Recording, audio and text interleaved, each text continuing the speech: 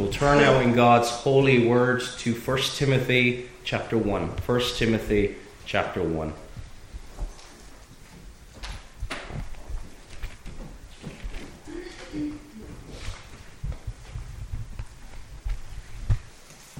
First Timothy chapter 1.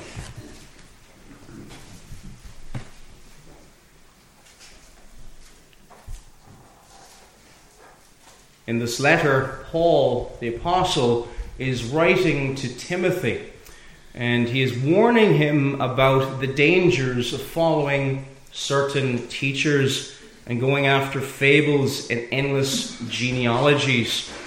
And then he points out the role of the law.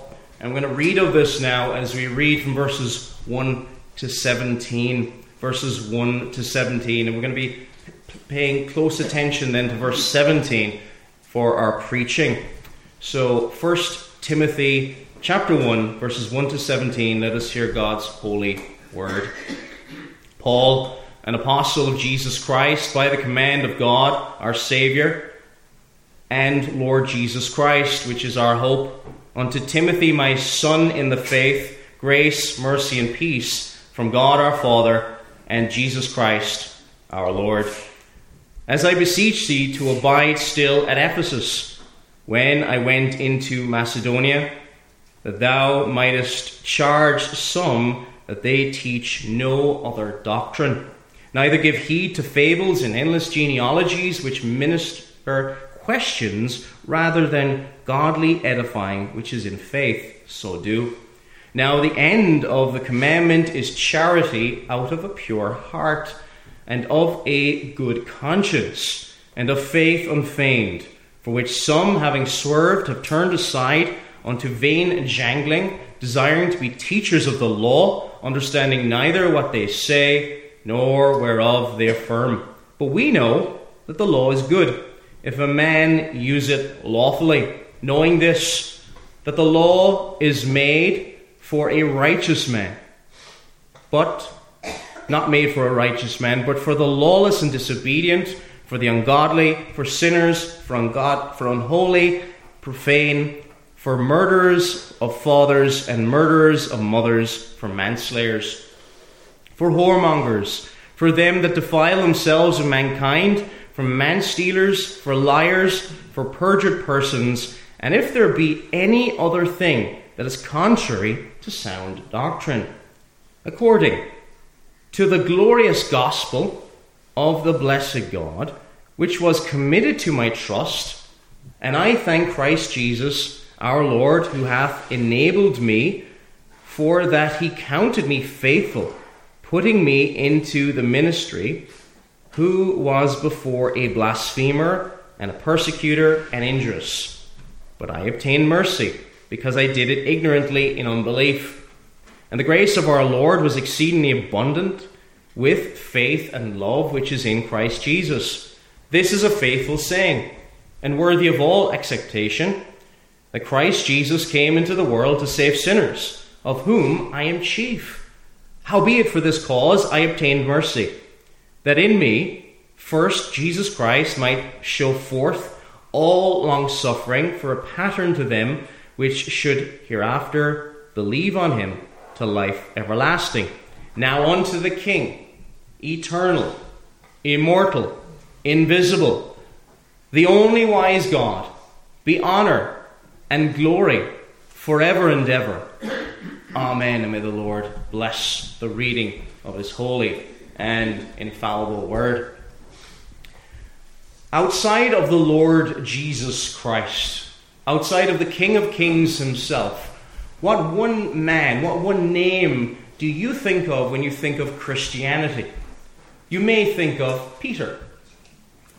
But probably most likely, the other person you may think of is the Apostle Paul. The Apostle Paul. We may think of the Apostle Paul for many reasons. He wrote much of the New Testament letters which we have in our Bibles, and we praise God for that. But also because of the massive transformation that took place in Paul's life. His story is known not just within the church, but also outside of the church as well. He went from being a person hating and persecuting the church of Jesus Christ to being one of its greatest champions, you could say, proponents and preachers that came out in that period. He went from persecuting the church to suffering for it and with it to the glory of God. Now, there is a danger, isn't there, with any men that the Lord raises up of making too much of the instrument, of making too much of any mere man, isn't there? We're all mere dust. All of us. Every single last one of us. The greatest among us to the least among us. We are but dust. And we can make his conversion, which is spoken about here in this first chapter, about Paul. Well, look at the massive change that has taken place in Paul. Rather than about the God who changed him. The danger is we can rob God of the glory that is due to his name. The danger is we fail to see how wonderful God is and how much honor is due to his name, how much glory is due to his name, and how highly we should view him.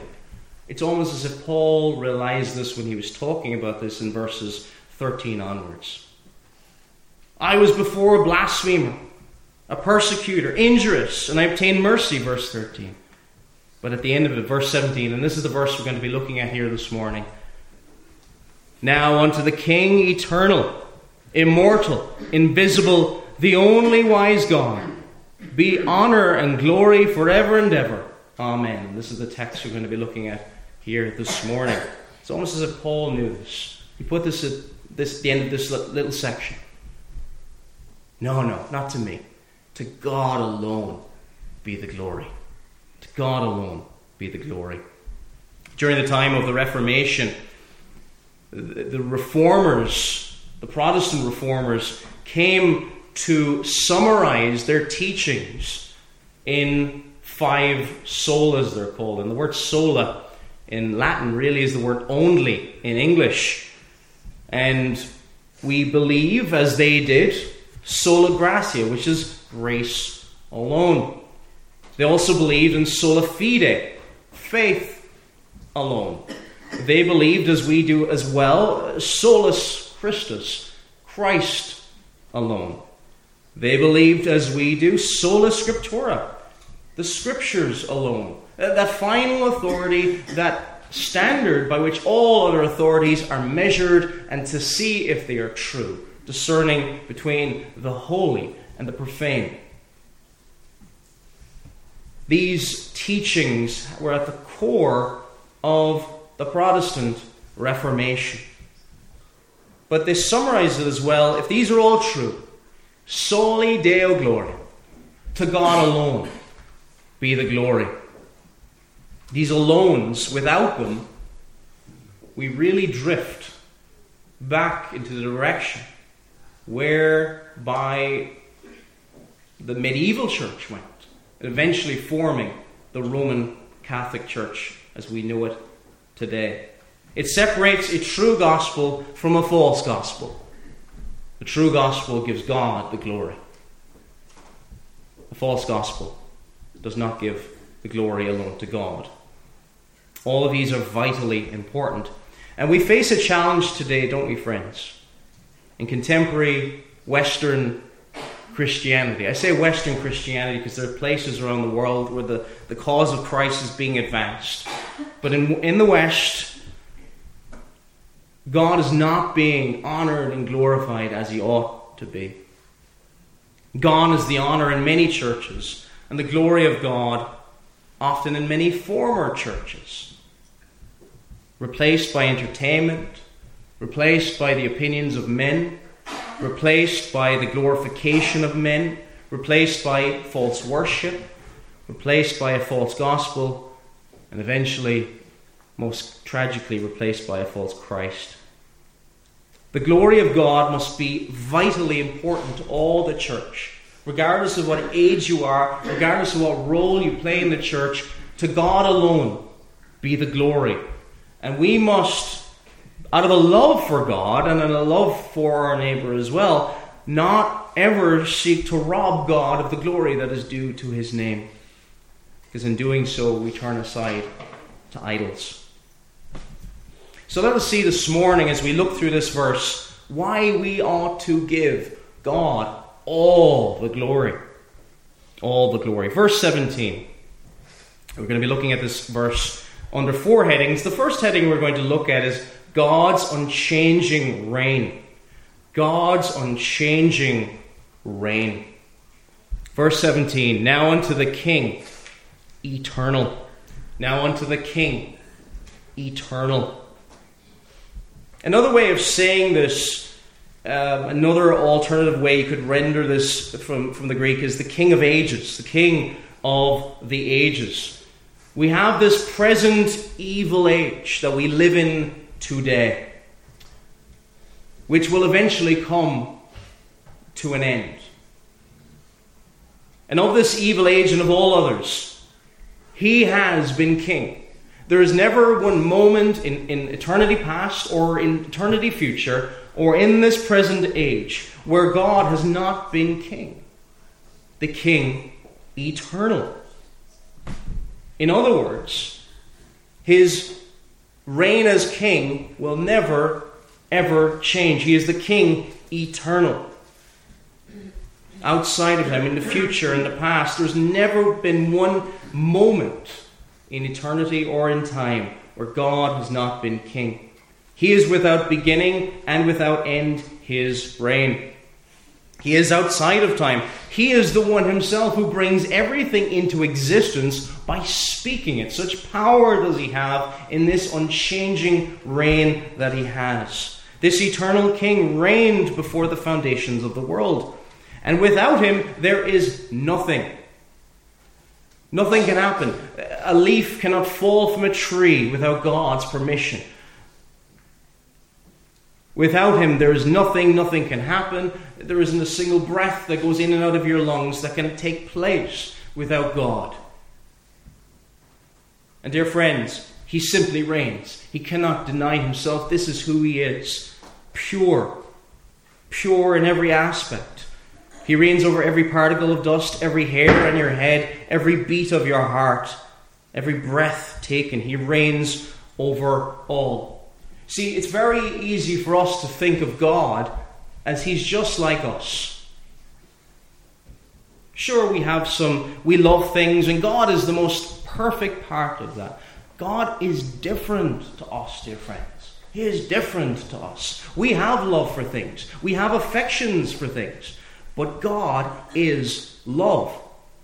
We may have skills in certain areas. We may have elements of wisdom. But God is wisdom. I put it like this: our God never changes. Never changes. He is never passive. He can never be more loving than he is. He can never be more perfect than he is. And he can never reign more than he currently does today. He reigns over your waking up, and he reigns over your getting here to church. He reigns over your final moments. He reigns over everything. He's the only king that can ever be called eternal. No one else can be called eternal. No one else can. This King of the ages, this eternal King, is he not worthy of all honor, all glory due to his name? And the answer should be in our hearts, a resounding amen. Yes, he is worthy of all the praise, all the honor, and all the glory. You hear of kings in power remaining in power for a long time. You've read history books, and you hear of people reigning for a long period of time, and there's almost a sense in which they might be not the greatest rulers, they might not be the most moral rulers, but you have almost a sense of respect for the length of their reign. There's a great challenge and difficulty of holding on to power. In history, powerful rulers like Alexander the Great reigned as king of Macedonia and over what became the Greek Empire for 13 years. 13 years. And yet he's still remembered thousands of years later. Even in the media of recent times, people are talking a lot about Vladimir Putin and how he's been in some way, shape or form in power in Russia since about 1999. And we're like, wow, when people talk about that, that's a long time. Staying in power for long periods of time, people are almost like, they almost have a grudging respect. Now, obviously, I've mentioned Vladimir Putin, not the greatest example of a great leader, but people have this idea of greatness about the length of a reign, don't they? And they give value to that. But what about God's reign? This is a reign that's without beginning and without end. And he has never once struggled to hold on to that power. It has never been something that has been a close battle. It has never been something in question. A never-ending reign. We hear of Alexander the Great in history. He's supposed to have never, ever lost a battle. People still talk about it. There's documentaries been made about it. How in 13 years he conquers a huge amount of North Africa and parts of what's now modern-day Turkey. How did he never lose a battle? This is incredible. One of the greatest military leaders in history. And people still talk about it thousands of years later. But God has complete and total control over everything. Over everything. Compared with God, Alexander the Great's empire was nothing. It was but a drop in a bucket. Not even close to the same. God has never struggled. He created all. He controls all. That mere men cannot understand. People marvel and give glory to mere men, don't they? They think, wow, if they meet kings and princes, people might be so nervous that they start shaking in their presence. But do we tremble before the King of Kings and the Lord of Lords, who has a reign that outlasts them all? We give him the glory because he is the King, eternal. And giving him the glory, we ought to prioritize him and his bride over everything else, shouldn't we? Prioritizing church and worship and our service of God above everything else. Above sports, hobbies. What do we do with our money? Our decisions? Where we live? Is it to God alone be the glory at the centrality of the decisions we make? Not all of us are called to serve in a church office. But even when you're choosing that job, does God get the glory out of it? In school, does God get the glory out of it? His rule, dear friends. We may feel that the enemies are all surrounding us in our modern culture, and to be a Christian is becoming harder and harder, isn't it? But be reminded, dear friends, his rule is never changing. They just think for a moment in the sun they're getting the upper hand. But dear friends, their defeat, if they do not trust in Jesus Christ, is assured. His rule can never go away. Rulers, kingdoms, and powers come and go, but the reign of our God is forever and ever. Now unto the King, eternal. So God's unchanging reign, number one. Number two now, God's undying reign. God's undying reign. It says in our text, now unto the King, eternal and immortal. Immortal, we'll just be looking at that one word, immortal. The word here translated immortal can also be translated imperishable or incorruptible. Now, when we think of a reign of a king, a mere earthly king, we know that all earthly rulers, they die. There will come a moment where all mere finite creatures will become dust one more. They will perish. They will die. It says in Psalm 82, verse 7, but ye shall die like men. Die like men, they're speaking of the rulers of the world, those judges. God's undying reign is not that it will just not come to an end. We've dealt with that. It's not just that it won't come to an end. It's far more than that. It's that it cannot be corrupted. It will not be tarnished in any way. When we hear of corruption in rulers today, we think of moral corruption. We think of, in recent times, it would be unthinkable for the Prime Minister of the United Kingdom to be living with a woman out of wedlock. And we had that recently. 20 years ago, that would have been national scandal. Today, people don't bat an eyelid. Moral corruption, we don't mind today. We think of things like against the law. We think of people taking bribes. We think of people doing things that are wrong and unethical. But this reign of God is without the least taint of decay. Without the least taint of even the stench of death. When we buy food, one of the first things we'll do, especially if you're looking for milk, you'll check the best before date, won't you? You don't want it to be the next day or the day after that. Food begins to perish, doesn't it? As soon as you bring it home.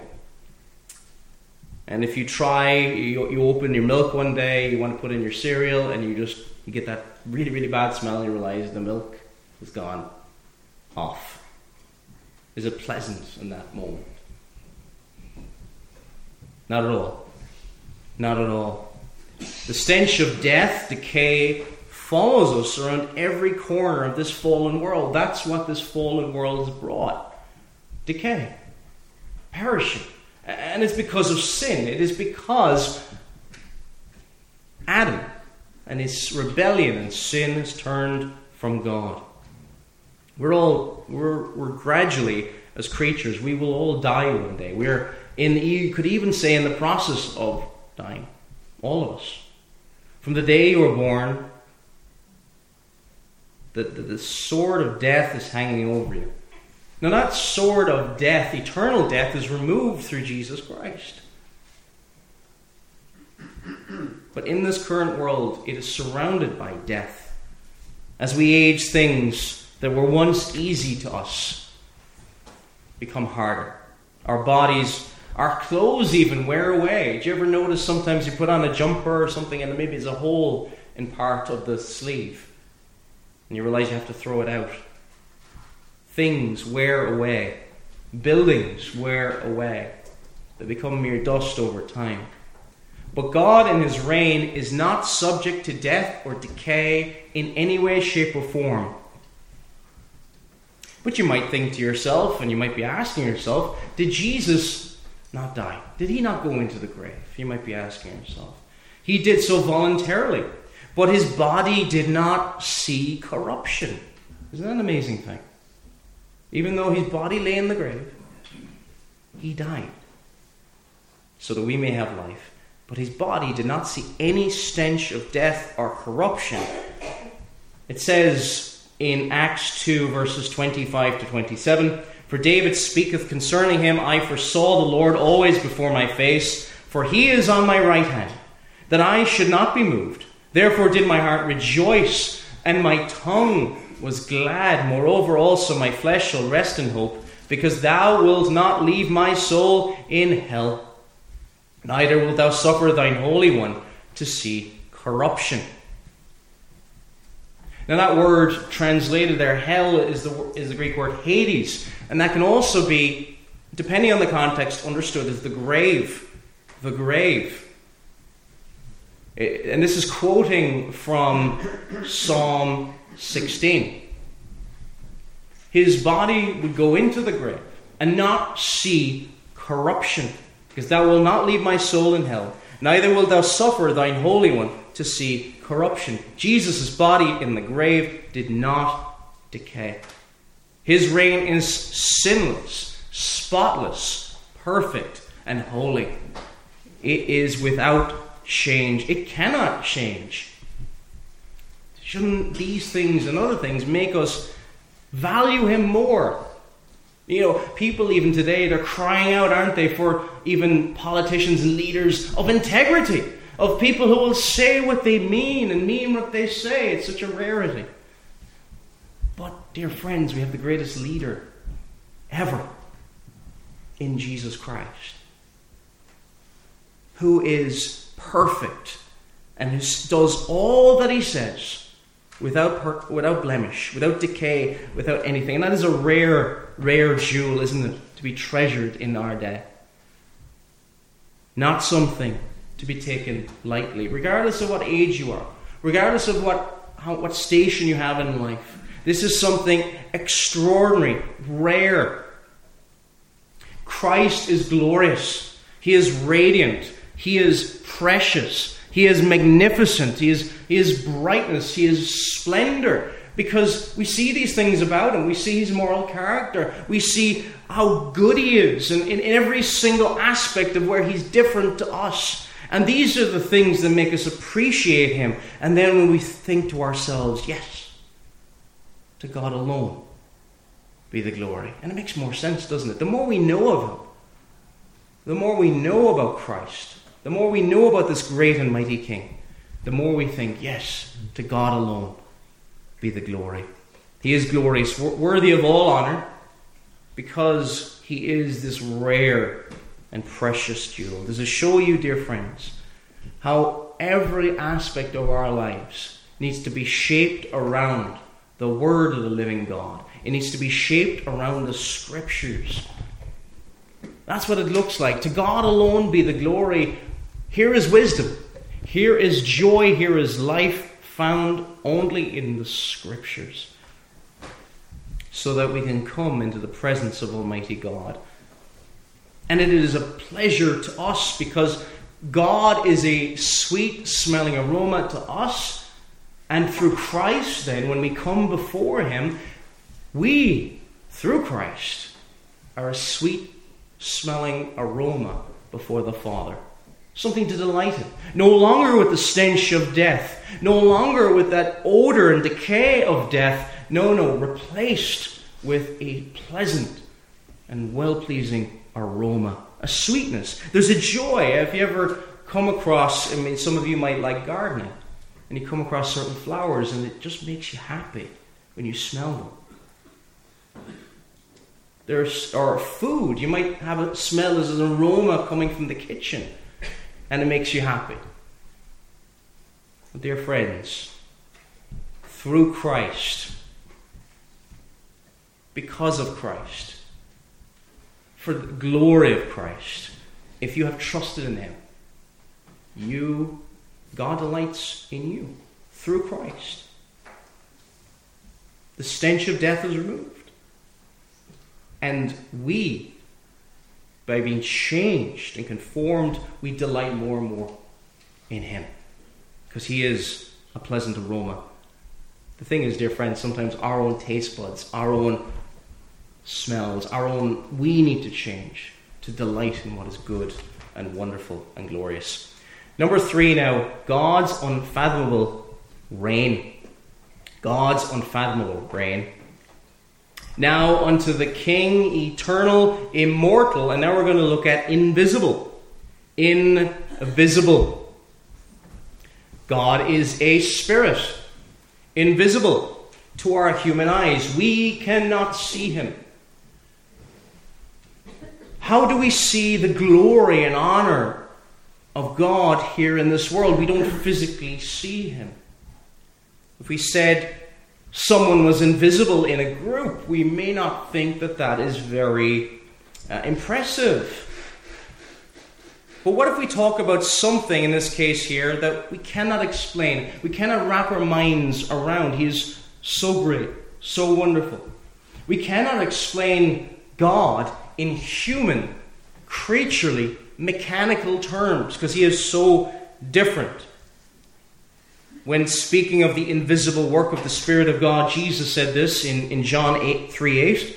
The wind bloweth, and this is kind of the wind in the Scriptures in the Old Testament can be translated either wind or spirit. But the wind bloweth where it listeth, or wants, and thou hearest the sound thereof, but canst not tell where it cometh, and whither it goeth. So is everyone that is born of the Spirit.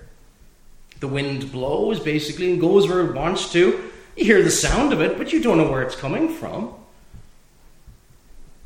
So is everyone born of the Spirit. And we experience this. You will evangelize people. You might be witnessing to somebody for 5 years. No progress. They might be very friendly. And then you witness to another person, and they're very antagonistic to the gospel. And you think, I don't know if that person's ever going to get saved. They ring you a week later and they tell you they've come to know the Lord. Their life is gloriously changed. With your friendly work colleague, you keep witnessing to them years and years later. They're very respectful, but they still don't know the Lord. Salvation is of the Lord. Salvation is of the Lord. We cannot wrap our minds around, can we, how he does this. We can't really explain it. We just know he's all-powerful. We see the effects of this. We see the changes that God does. We see the heavens declare the glory of God. We see his handiwork all around us. But we can't say, well, this is how he did it. The wind goes where it wants to, but you do not know where it comes from, where it's going. It is unfathomable, which otherwise means immeasurable or impossible to comprehend. For us finite and our human minds, we cannot wrap our minds around this God who is invisible. We cannot. The how and the full ways of God's controlling every part of the world. We see the results in what he does.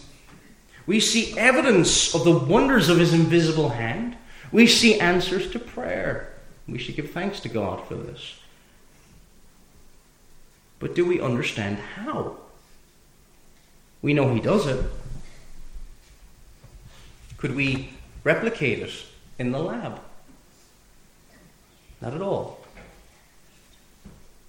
Your new birth in Christ, dear Christian. How did he do that?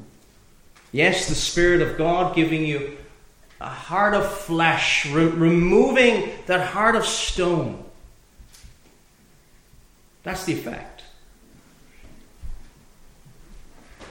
His reign is unfathomable.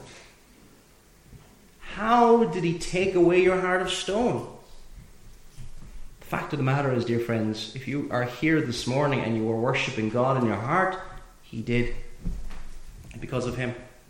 For his glory. We can't understand how. We cannot see it, nor just with our physical eyes, but our mind cannot grasp it.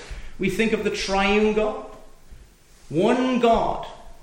Not three gods, one God. Father, Son, and Holy Spirit.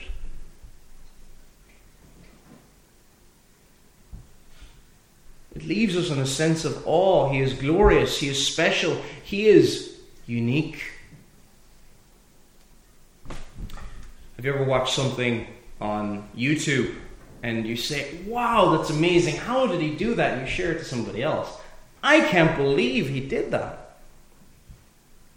You might see somebody playing piano, playing guitar, or something like that. And their talent is amazing. And you want to share it with other people. We value what they've done. We think, wow, this is a 1 in a million talent. And if we ever met them in person, we'd probably tell them how impressed we were with what they did. What about that praise, that special praise that is due to God alone? He does something far more incredible than anything we'll ever see on a YouTube channel or a video or anywhere for that matter. Has there ever been another man or angel who's spoken something into existence? Has there ever been another man or angel has ever given life from the dead? Save them from their sin, give them a new heart. we would not know where to begin to even do such a thing. He is invisible. He is unfathomable. Due to him is all the glory and the praise. Let us value what he does. So our final point, number 4, this morning, is God's unequaled reign.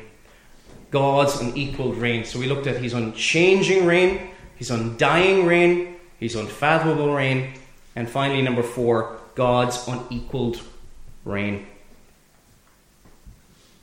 What God does is so deep, we cannot comprehend it. It is so profound. His reign cannot be matched by any other reign that has ever or ever will come to place on this earth. God is what wisdom is. It says in our text here, verse 17, "Now unto the King eternal, immortal, invisible, the only wise God." The only wise God, be honor and glory forever and ever. Amen. So this only wise God is the only one who can be called wise in this way. And again, we must not think of God like us. We maybe have a tiny bit of wisdom. But God has the maximum amount of that wisdom. God is wisdom. We may love. We may have love for certain things.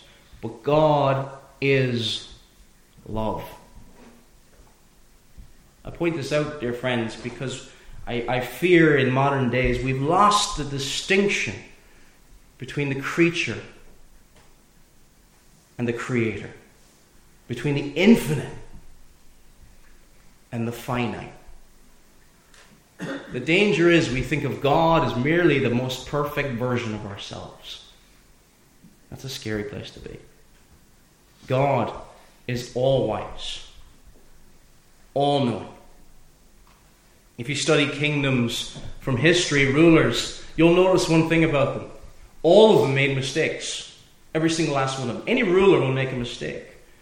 They do things that show they are but weak human beings. No matter how much genius they have, no matter how skillful they are, they will make mistakes. But every single part of God's reign over this universe is wise. Every single last part of it. And the word translated in the Old Testament, largely wisdom, has a sense of skill. And when the Bible uses wisdom, it has this idea, not just, yes, wisdom in an intellectual sense, but also a skill. The Greek and Hebrew terms both have that kind of idea. Skill or of experience. There is a limit on the skill or experience of any mere human being has. And this is before we even bring into the question of sin.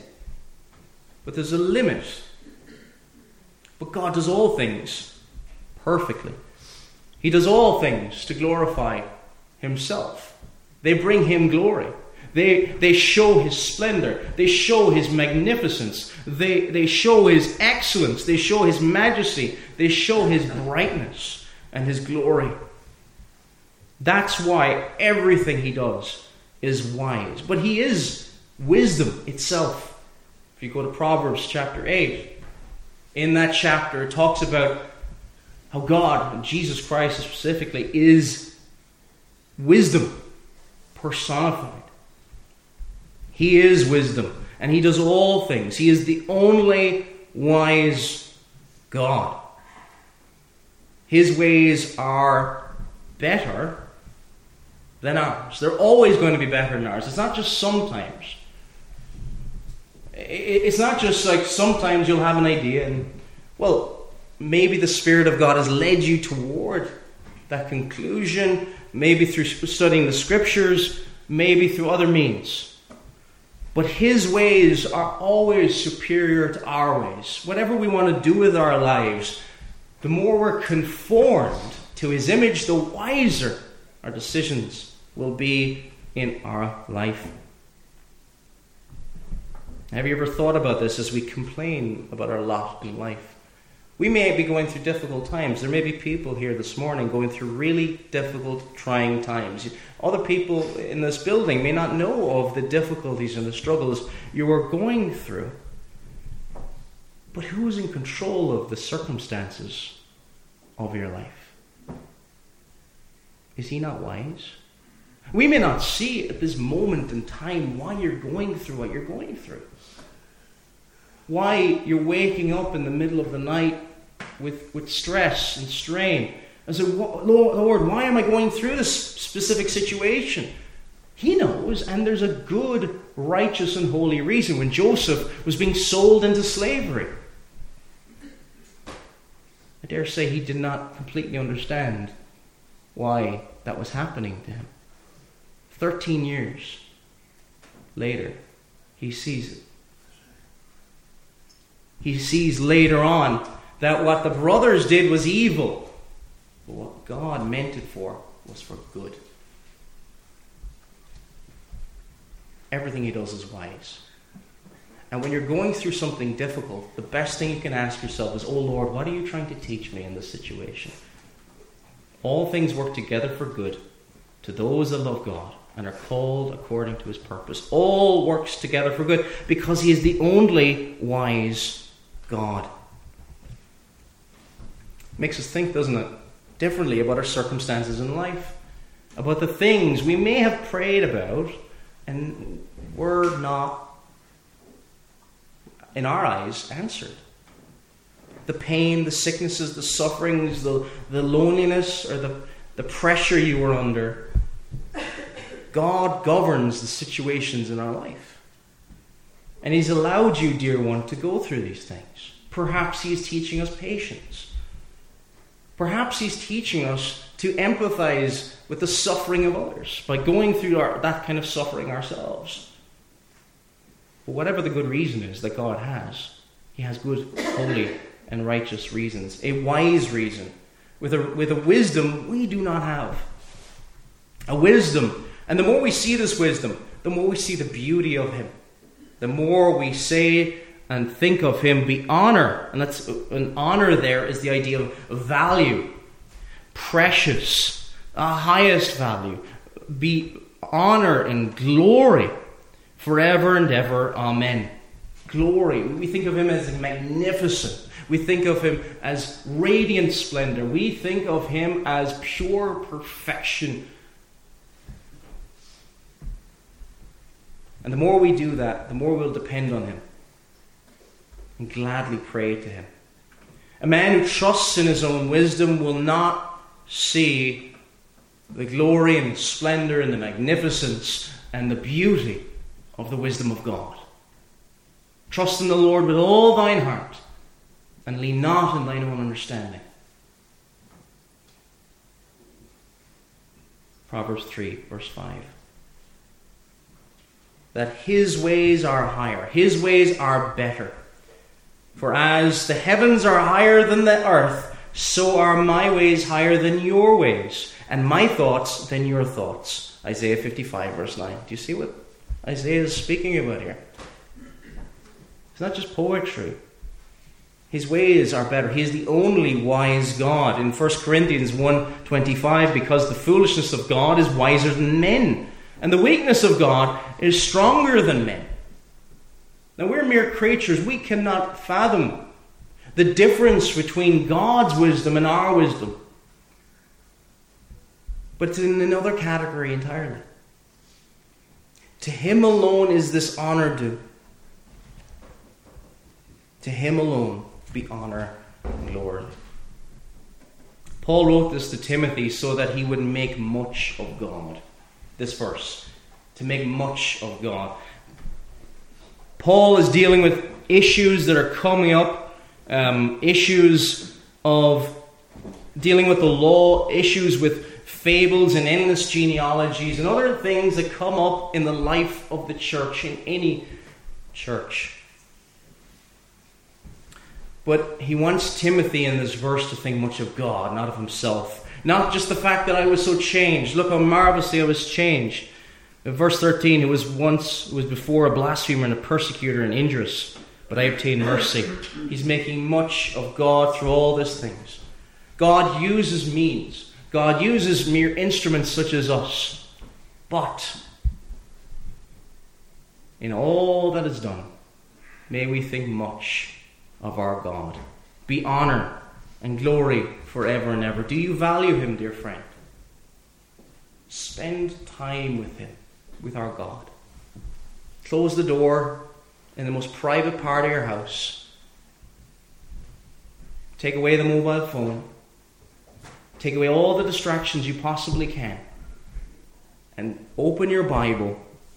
It's not about how much you read or anything else. Spend time alone with him. Even if you just read a chapter, you'd be surprised. Maybe even get rid of the watch. And you're there for an hour and you didn't even realize it. Have you ever been with a dear friend and you lose track of time? That is when your relationship with God will be at its sweetest. When you love to hear his voice from his word. You love to call upon him. You love to depend upon him. You love to tell him all of the things that are in your heart. Not just say, oh, he knows what's going on in my heart. But he wants you, dear friend, in prayer to tell you these things.